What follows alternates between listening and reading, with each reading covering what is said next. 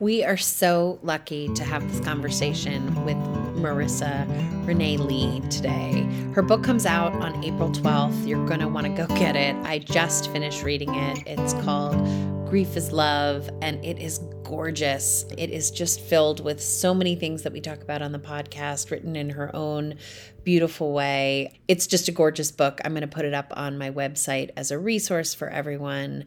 This conversation is really important given the New York Times article that came out that's been exploding on my Instagram and sort of everywhere, that highlights the fact that folks have put a timeline around the notion of grieving, that there's a new diagnosis in the DSM-5, which is talking about prolonged grief and calling it a disorder, which is killing most of us who do this work. And this conversation is just going to remind you that experts, people who have made this work their passion and their life, are telling you otherwise, that it is not a disorder to be grieving in any kind of fashion, and that the expectation that we should have integrated it or learned how to do it or not have symptoms, or that it's a problem if we're still doing it a year after the event took place, is completely insane. So I hope you love this conversation as much as I did. Please go follow Marissa's work on Instagram. Her stuff is in the show notes. She really is such an important voice for all of us, and an important voice for marginalized communities who have had really significant impact with death and loss in the time of COVID. If you're liking the podcast, please go over to the Apple and, like and put a comment in there so that we can continue to get the podcast in front of other ears who need to hear our conversations. Thanks so much. Welcome to Grief is My Side Hustle. This is your host, Megan Reardon Jarvis, and I am really delighted to be getting the very busy minutes of Marissa Renee Lee. Thank you so much for being here. Thank you for having me. This is so wonderful. Yes, so we have already been chatting and sort of all sharing all the people that we know in the grief and loss world. Off mic, I want to read for those of you, the two people who don't already know who she is. I want to read you her bio so that you can come to know a little bit about the descriptive work. And then she's going to talk to us about her world of writing and grief and loss and new momdom. So Marissa Renee Lee is an expert in coping with grief. In 2008, she lost her mother to cancer after a courageous battle. This loss transformed her life and led her to question what grief really is and what healing truly requires. She's now a rabble rouser of social healing, a former appointee of the Obama White House, managing director of My Brother's Keeper Alliance, co-founder of the digital platform Supportal, and founder of the Pink Agenda, a national organization dedicated to raising money for breast cancer care, research, and awareness, and is a regular contributor to all the things you read and all the things you watch: Glamour, Vogue, MSNBC, CNN, and she's a smarty pants who went to Harvard.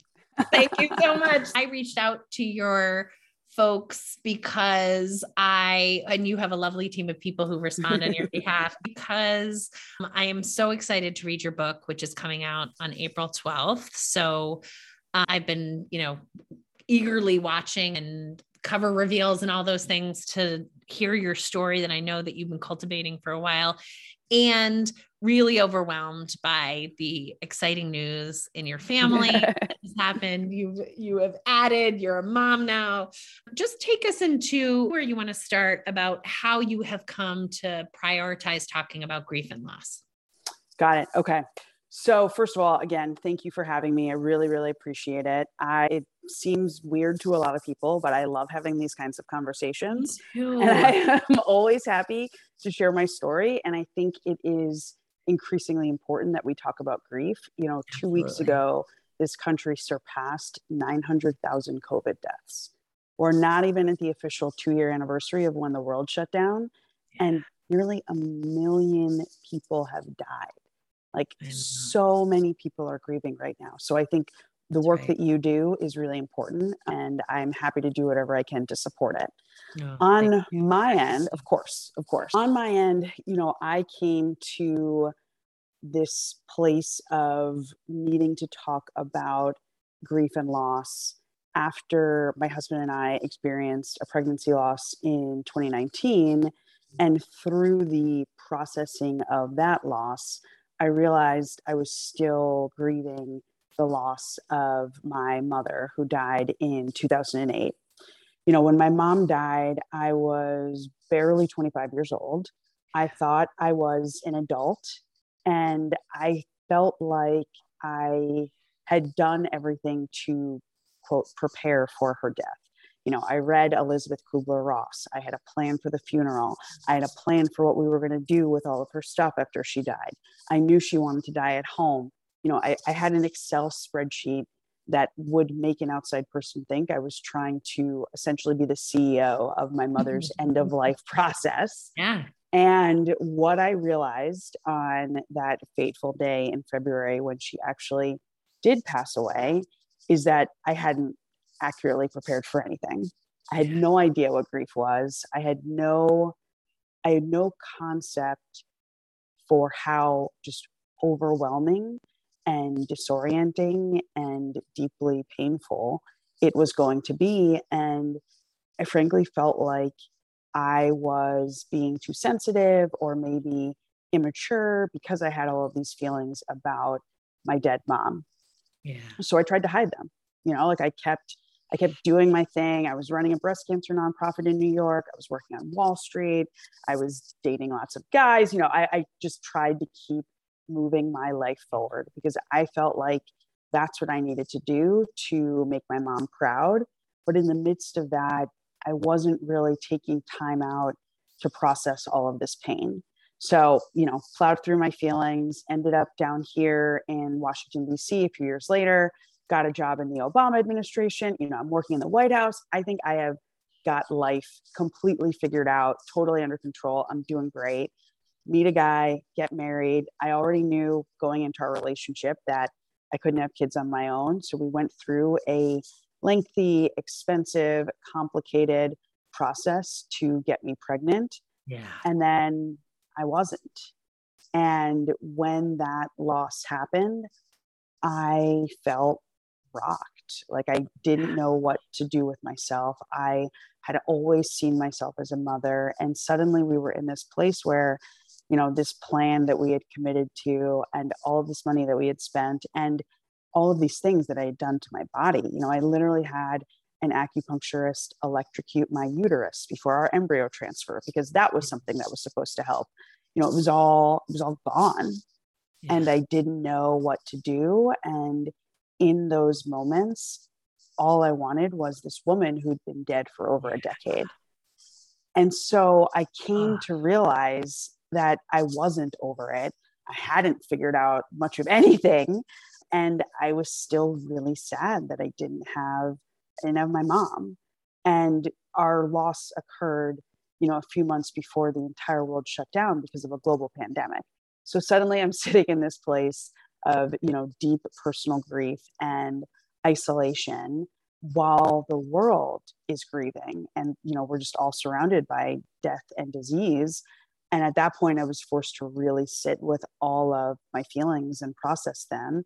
And I realized not only do we not get over it, but we're not supposed to get over it when we lose these people who are really important to us. You know, they were a critical part of our lives. And so, you know, what does getting over it really mean? And when I stopped trying to get over these things is when I started to feel better and realized I wanted to share some of what I learned with other people. It makes me super mental. I mean, first of all, thank you that I have a lot of chills and just a lot of things that resonate. I've written a bunch about pregnancy loss and again, the thing that where you feel like you're the only person and then you start to talk about it out loud and it's like, wait a minute, everybody.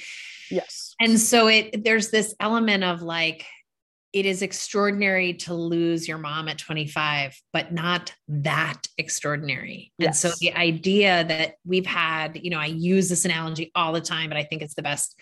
When my son and daughter, not my youngest yet, you know, turned 11, they went to their little school and the school was like, you're going to learn about the human body now because soon you're going to go through puberty.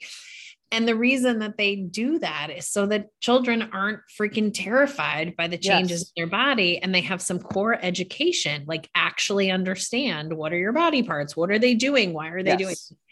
And I, as a trauma therapist, death is one kind of a trauma. There's a bunch of others, but bodies are bodies. Yes. And bodies respond to traumas with a series of physical things and a series of ideas. And the ones that I had, I did not invent.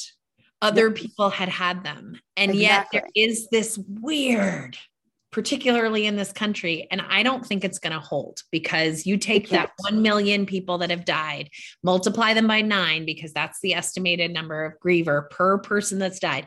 That's how many people are out there grieving right now, feeling like they have to invent the wheel.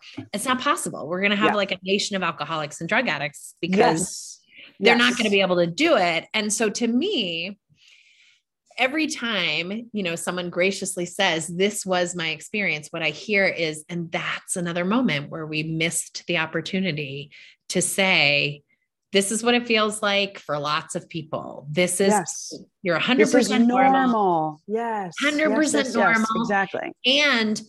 And compound loss. So if you've had a loss before, our mind, our brain stores information in like file folders.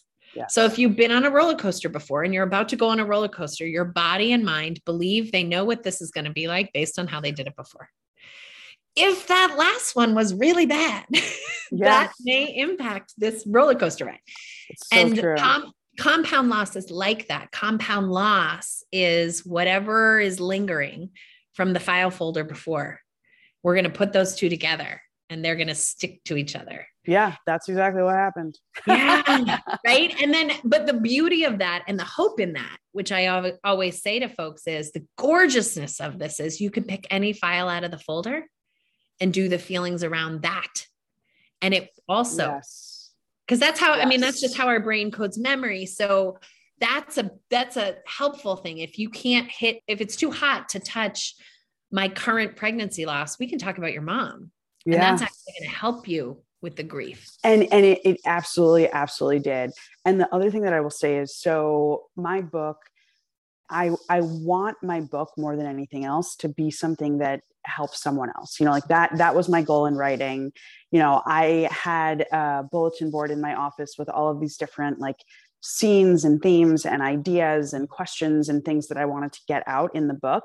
And in the middle was one card that just said, remember who you write for. And it's not for me. It's not about me. And so my book is actually not a memoir, but it's technically classified as narrative nonfiction, because I essentially go through, these are the things that I think you need in order to live with loss. And then, because I wanted it to not be about me and to be as helpful as possible, I partnered with a bereavement researcher and professor at Harvard to bring in the leading research and data around death and grief and trauma and racism. Because like you say, like so much of what I experienced with both of those losses is ordinary. And while it may have been overwhelming and deeply personal for me, there wasn't much about any of it that was actually unique or different from what happens to most people, because, our human bodies and our human brains tend to react in like certain already set ways when these things take place. Absolutely. And yet what I said when my dad died is like, it was the most real I had ever felt in my life ever. So even though it's like a ordinary thing, it's the most extremely novel thing, because I really didn't have, even though I'd had other deaths in my life, I think my legacy of becoming a trauma therapist is on account of an early childhood death in this early 80s that was sort of handled in the early 80s way, which is like, don't talk to kids about that. That's and so I think that probably drove the like, I need to talk about this. But I do also know that the experience of it, much like puberty, feels like you are the only person that has ever had any of these feelings. And so the danger is it pulls you into yourself in this. Right. Yes. And it makes you feel like, well, gosh, if I'm feeling all of this, and again, it'll be 14 years in a couple of weeks since my mom died. So like 14 years ago, the way that we approached things and the way that we thought about things like feelings and vulnerability and, you know, just being honest about your challenges was very different. And so I was convinced there was something wrong with me. Yeah. Like, you know, it had been weeks and then months and then a full year. And I was still really sad and really having a hard time. And because I thought that there was something wrong with me, I didn't tell anybody. Yeah, that's right.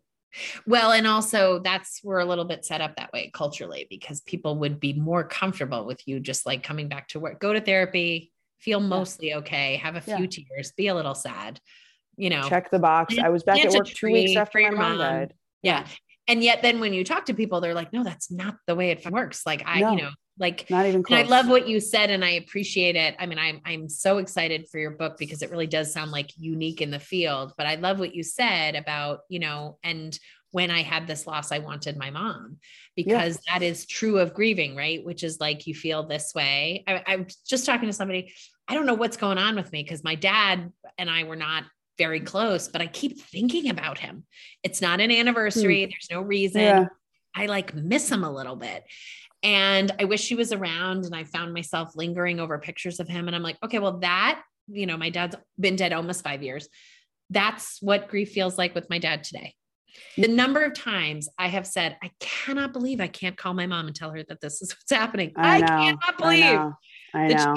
Partly it's because she would have loved it. And I just wanted to live and experience that. And also because she magnified the way I experienced my own life. Of course. She was your mother. Yeah. Right. And well, and again, you know, that's the way I feel about it, even though she and I had lots of tension when I was in my 20s and trying to my early days of DC. I mean, if she were here, she would say, you spent a year hanging up on me, which I did. We didn't, which is totally normal. Yeah, like for it a is. mother-daughter relationship. That's 100% right. And the way in which, you know, I need her at this age is going to be different than the way that I need her in 10 years. But the carrying the grief over time, I think what happens is people are like, oh, well, your mom died 3 years ago. And so they don't ask and you don't say. Yeah. And people are not able in that sort of passive way to learn what it looks like to carry grief. Yes. But when you are given an opportunity to talk about it, that then also gives other people an opportunity to support you in a different way. You know, one of my best friends lives down in North Carolina, and she texted the other day and said, you know, I was thinking about coming in March to see the baby, but I realized the 28th is coming up and I'm wondering if you want company or if you'd rather stay in bed all day by yourself and watch This Is Us. Which, like, you know, if I didn't talk about it, you know, if I didn't let people know that February is always a bit challenging for me with my mom's birthday and death day, she wouldn't know to reach out and like offer something like that. So I think you make your relationships with other people deeper and more meaningful when you talk about these losses and, you know, challenging and traumatic things that have happened to you. Yeah. And you know what I think about a lot? I think, like, first of all, we've known for a really long time that Elizabeth Kubler-Ross's very well-intended stages of grief are just totally inaccurate. But nobody talks about that. Right. And I know that. It's worse than that, is that, you know, TV shows get made where they talk about it as if it's a thing. People say they're writing another book about another stage. Like, you and I know it, and everyone could know it. Drives me crazy. Right. And there's lots of modern grief theory, which, again, you know, I'm not saying this to bash the scientists that are doing all that stuff, because I love me some science. In terms of like actually helping grievers, I don't know that it helps grievers. I think what helps grievers is more the anecdotal of like, I see you, I get it. Yes. I went through these things. Yes. I went through these things. These are the things that are helpful, that were helpful to me. What I think is fascinating is, like, you know, not so very many years ago, the concept of a transgendered person was like beyond what many people could even conceive 100%, 100%. Soon we have states with bathrooms, legislation, and the understanding, the argument that works the best that we need to be able to talk about this. We need to be able to understand it. We need to be moving this forward. Is this population of teenagers kills themselves higher than any other population? And everybody, it doesn't even matter what their politics or their religion is like. We can all agree that's not good. Yeah, that's not okay. And so then suddenly we shift the culture really fast in my mind, right? As a 47-year-old woman, we were able in this country to take something that felt like, oh my God, don't talk about that. It's too awkward and we don't understand it, to like, not everybody still knows any of it, but we're going to talk about it. Yeah. And people trying to think, yes. And I just sort literally of it's over the last like 10 years. The last 10 years. And I feel so hopeful for the world of grief and loss, because I feel like, okay, all right, point. This is where we're at right now. You know, I have 40 people on my wait list, 40 people, and I am a specialist. I'm not just like a grief and loss person. You're the person people go to when it's really, really bad. When it's dark. And I got 40 people on my wait list, and I only see 20 people at a time. So that gives you an idea. And everyone I know is like, I'm sorry. I mean, my own daughter, when she has some OCD stuff that developed, like it took me almost 8 months to find her a practitioner in a major city. And you know how to navigate these systems, being a practitioner. Yeah. My point is that if we do not indoctrinate the entire, what I think of it as, like in church, there's one person who's been ordained. That's the priest. That priest is allowed to put their hands in the cup and hand out the sacred things and but also when the service is really big, we're like, Carl, Martha, come on up. They're the leaders, and they help. They're not experts. They're not ordained. They don't have the pretty clothes. But they are also going to make sure that everybody receives the blessing of the Eucharist. And in my mind, everything that I do all the time is like, what is the largest group of people I can speak to? Because I'm just trying to be efficient. About the 10 in my, what I talk about is sort of the traumatic elements of what happened to the body, your memory, you're not able to eat, where your sex drive goes, all the stuff that makes people feel super crazy. And in fact, is just a thing that your amygdala does to your body. I talk a lot about that, but what I'm really trying to do is say, everybody has to hold this. We're all going to have to be responsible. Oh my gosh. I love that. Right? Yeah. My thing, when I think about my work, it's combination of impact and equity in terms of like who's able to access it, because we know of the 900,000 plus Americans who've died in the last 2 years. They're predominantly poor, Black, and brown. That's right. So like that's kind of how I think about it. Like, how can I get in front of as many people, and how can I specifically get in front of as many people who are most likely to be impacted right now by grief? So yeah, I love that. I love that metaphor. Well, and also your work is so critical, because not only is that who's dying, but that is who is more likely to be traumatized by events. So I have some folks coming on the podcast in a few weeks who talk about ACEs, the adverse childhood experiences, that the study that Kaiser Permanente put out. And it's essentially, they ask 10 questions. And the questions are, did you grow up in poverty? Was someone incarcerated in your home? Was there a death in your family? Was someone addicted to drugs? Was there mental health? Basic stuff that would be a burden in your childhood. Yeah.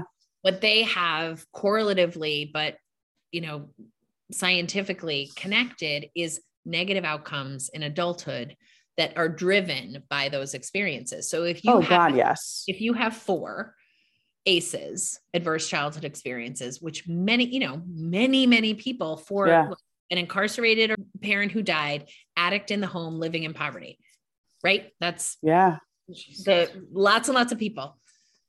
And we're going to have to add COVID to that. COVID is going to be an ACE number. Yeah. Then what we're looking at is people who are more likely to be obese, people who are more likely to be underemployed, they're connected, they're correlated. Yeah. And what I know is that people who have had those childhood experiences are more likely to have the kind of compound trauma that we just talked about, which is unprocessed, right? Because who is sitting with the 8-year-old whose mother just died when they can't keep the lights on and saying, how do you feel? Let's go do some play therapy. therapy. There's no room for Not that happening. when you're just trying to survive. No, and I think we sometimes have the wrong conversation. Like we find the one kid who did fine. Or who did great. And we're like, oh, it's okay. Like you can we're like, teach us your wisdom. Yeah. No, Instead of saying like, oh, well, you're a freaking unicorn. You yes. go be your unicorn way. Let's talk to the 85 who are not unicorns. Absolutely. And put our resources there. But the conversation on resilience, like how are you so resilient under these terrible circumstances? And how can you teach us to be resilient? To me, feels I get so aggravated by it. It's a really bad talk show. Yes. You guys are talking to the wrong people. It's a story that America is obsessed with. Like the one that made it. Yeah. It makes me crazy though. It makes me absolutely crazy. Yeah. So would you like to share with our community where your grief and loss has taken you recently? Because we Americans really like a happy story. But I have to say, as someone who didn't know you, but felt like I know you, you were very open about your journey in trying to pursue pregnancy in a way that I think also, was like a public service. The number of women that I know, myself included, who had miscarriages, who just assumed that was not something that we were supposed to share, that had all these complicated feelings like failure and all that. It's a relief when other women are willing to talk about it. There's the fertility concept on top of that, which is, the whole other host of feelings that people find when they want to pursue pregnancy and their bodies are not cooperating. There's that. And then there's oh my God, what do you do when you thought you were pregnant and your body did not allow that to continue to be true? And you've got all these people that are invested. And, I felt really grateful to hear, someone just being willing to talk about the truth and letting people mourn with you and be invested with you. But there is another piece of that chapter. So there is. Yeah. I mean, it has been a journey, but like I have known since I was a child that I am meant to be a mom. Yeah. I definitely questioned that when we had our loss, because by the time we had our loss, we'd already been in the process for 2 years. Yeah. My husband was in his 40s. I'm in my late 30s. We were like, what's the plan here? We actually hadn't made a backup plan because we really believed our primary plan was going to work out. And then it just didn't. And we were devastated. And then I actually ended up with a lot of physical health issues from trying to get pregnant and then trying to figure out what was needed to get my hormones back on track. So I spent months in and out of doctor's offices dealing with all sorts of side effects and challenges, like headaches and, not sleeping. There was anxiety. There was unexplained bleeding, a moment when they thought I might have uterine cancer. Like it was horrible. And eventually still arrived at the place of, we are meant to be parents. So we have to try something else. My husband put his foot down pretty quickly around not doing IVF again. He felt like the consequences were just way too much for me physically and psychologically. So, thankfully I agreed with him. It took a little while for me to get to a place where I agreed with him, but he was very clear, very fast that was not what we were going to do. And so we actually started an adoption process in the midst of the pandemic while I was working on this book and while he was working on the front lines of the pandemic. Yeah. So it was moving pretty slow, I'll be honest, largely because of us and our other commitments. But by this past summer, so summer of 2021, we were starting to hear things and feeling somewhat optimistic about our parenthood journey for the first time in a number of years. And then we got a call one day in August that a baby boy had been born, and they didn't want to get our hopes up about it. So they didn't tell us about the situation ahead of time.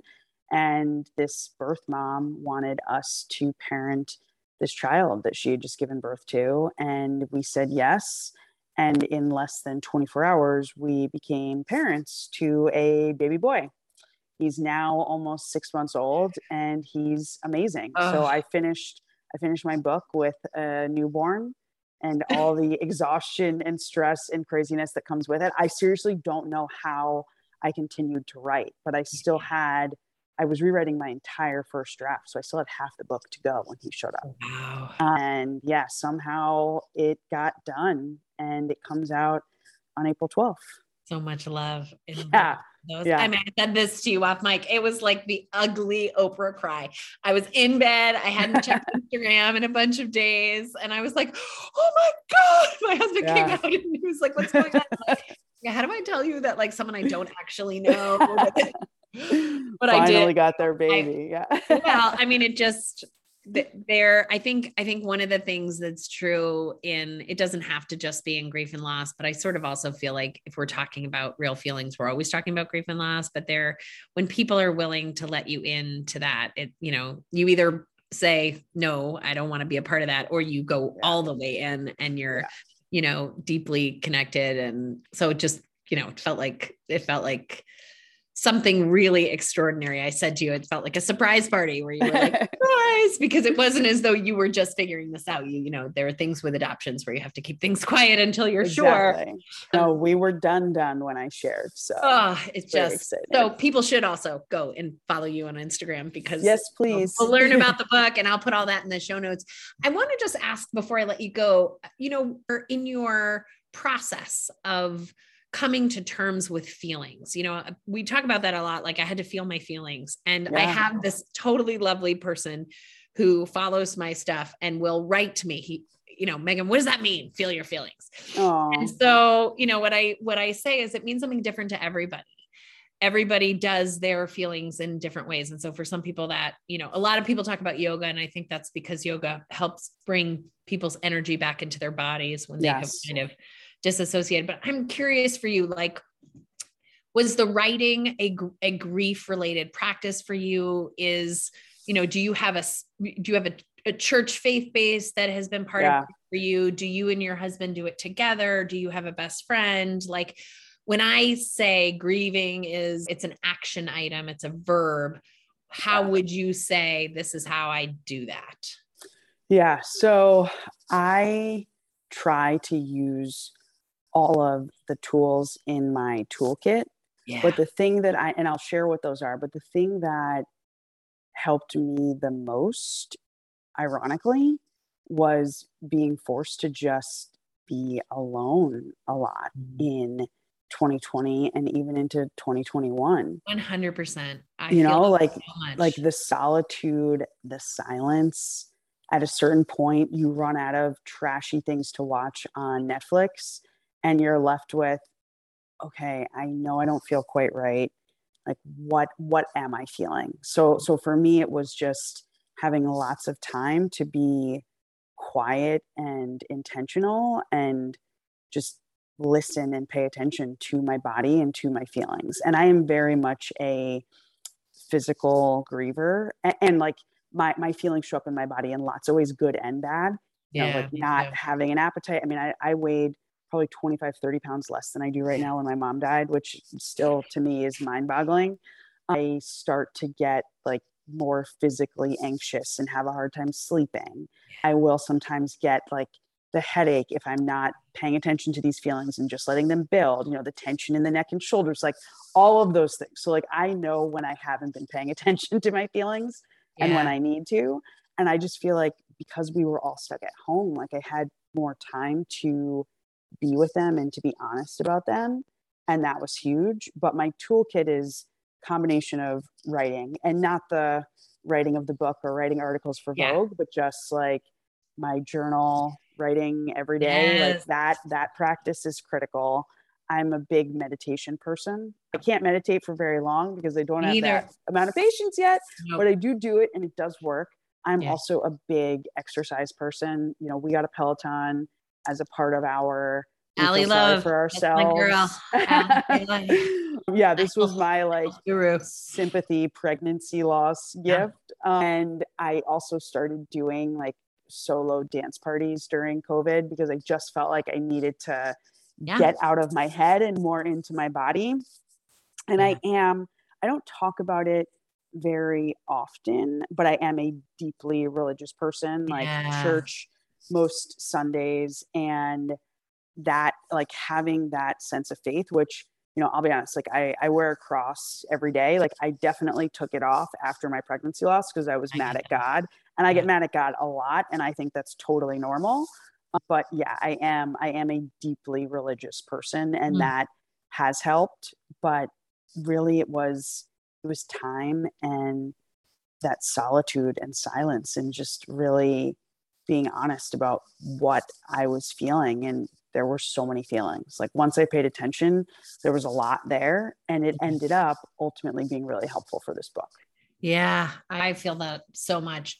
I came out of inpatient and then was back to work for like 2 months, and then the world shut down. And I really was I was recovering from the trauma of my grief, but I was still becoming a person who is a griever, a primary griever. And that's how I think about it. I know everybody has different metaphors and they're all amazing.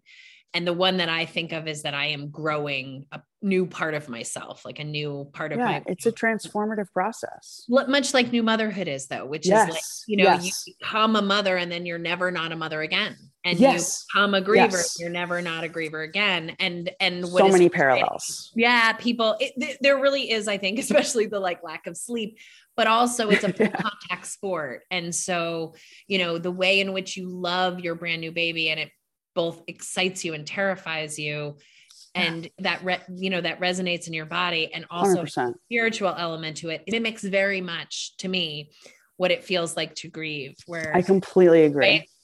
And so I use that a lot when people are like, are you better? And I'm like, so grieving for me is like becoming a mom. I'm never going to be better. It is what I am now. Yes. And there are times where it's harder, like totally. It's hard to parent a teenager, but maybe not a 2-year-old, or vice versa, and who you are. And I think what you're describing, which is sort of like, how did I get through my anxious 20s? I ran a lot. I'm 47 now. I don't run anymore. Yes. So that doesn't mean that I'm not really as much of a runner anymore. It doesn't mean that I don't value those things. It doesn't mean that it wasn't a useful tool. It's that we continue to change over time. And what I really love for people who are listening to the podcast, and to just sort of remind folks, is like, we have to decide who we are as parents. You can read a lot of books, you can talk to other people, but it is about you. Yeah. My best friend, who's been my best friend since I was 11, I will call her and be like, I got to ask you about something. I need to like chew on something with you. And she'll be like, okay, I don't have a lot of time. Who else have you already talked to? And what did they say? Because basically what she's reflecting back to me is I'm looking for my own answer, not somebody else's answer. So she doesn't want to waste time giving me answers to someone. And I feel like that is also true with grief, that part of the hope is that there isn't one way. That when people make lists of things to do and lists of things to say, that's very helpful guidance, in the same way that saying, like, I don't know, the prosperity Bible, like read this and believe this, and then your life will be good. Like, that's a nice idea, but I don't think that's how that works. No. Instead, being able to say to people, like, grief is a natural process. Yes. It's a thing that we do. It's a full contact, full body experience. That doesn't stop. And your body is wired to do it. It's just you're going to have to figure it out. Yeah. You can figure it out. Yep. You might fall in some holes. And that's okay. That's also normal. Yeah. But those of us that I think talk about it, I think most of us would say, I don't regret learning how to grieve. I don't regret grieving my mom. If I could have my mother back or my that'd be great. Back, Yeah. like, look, nobody is saying that I wouldn't take that over all. I would, sell my soul. But the transformation of who I was to who I am, I don't want to go backwards. No, it has ultimately been positive. Like, I know that losing my mom has made me a kinder, more compassionate, more patient, better person. And I'm with you. Like, the grieving process for me, like it doesn't end. It's not a process. It is just your life and who you are. That's why I define grief as the repeated experience of learning to live amidst a life-changing loss. Because as your kids continue to grow, as Bennett continues to grow, like, there are going to be these milestones or questions or things that come up where all you're going to want to do is be able to call your mom and like see what she thinks. And same thing for me. So it's as your life continues to evolve and change, you're going to continue to have moments of grief, whether you want them or not. Thank you so much for Absolutely. the conversation. You are, I think, the busiest woman I know. And these months right now, you're leading up to that crazy time. I know, because you have friends that have written books where it just becomes like a traveling circus. It is all consuming, girl. But I can't wait. I have pre-ordered multiple copies of my books. I'm really, really grateful for your voice out there in the world. And I have scheduled tonight my own solo dance party. I don't know if you know Leslie Grace Streeter, who wrote Black Widow, but she's so amazing. And she and I talk a lot about music and like, what's the grief music we're listening to now. So I love that. I'm going to have a little, dance party maybe, because whatever's going on with my dad needs some energy. You got to get it out. Just like get it out there, get it around. But sleepless nights are in your future for a while, but congratulations to your family and welcome to Bennett. And this has just been a real delight. You're so gracious to give me. Thank you. I'm so glad this worked out so much. Take care. Thank you so much. I really appreciate it. I will be in touch for sure. Okay. Thanks, Marissa. Bye-bye. Bye.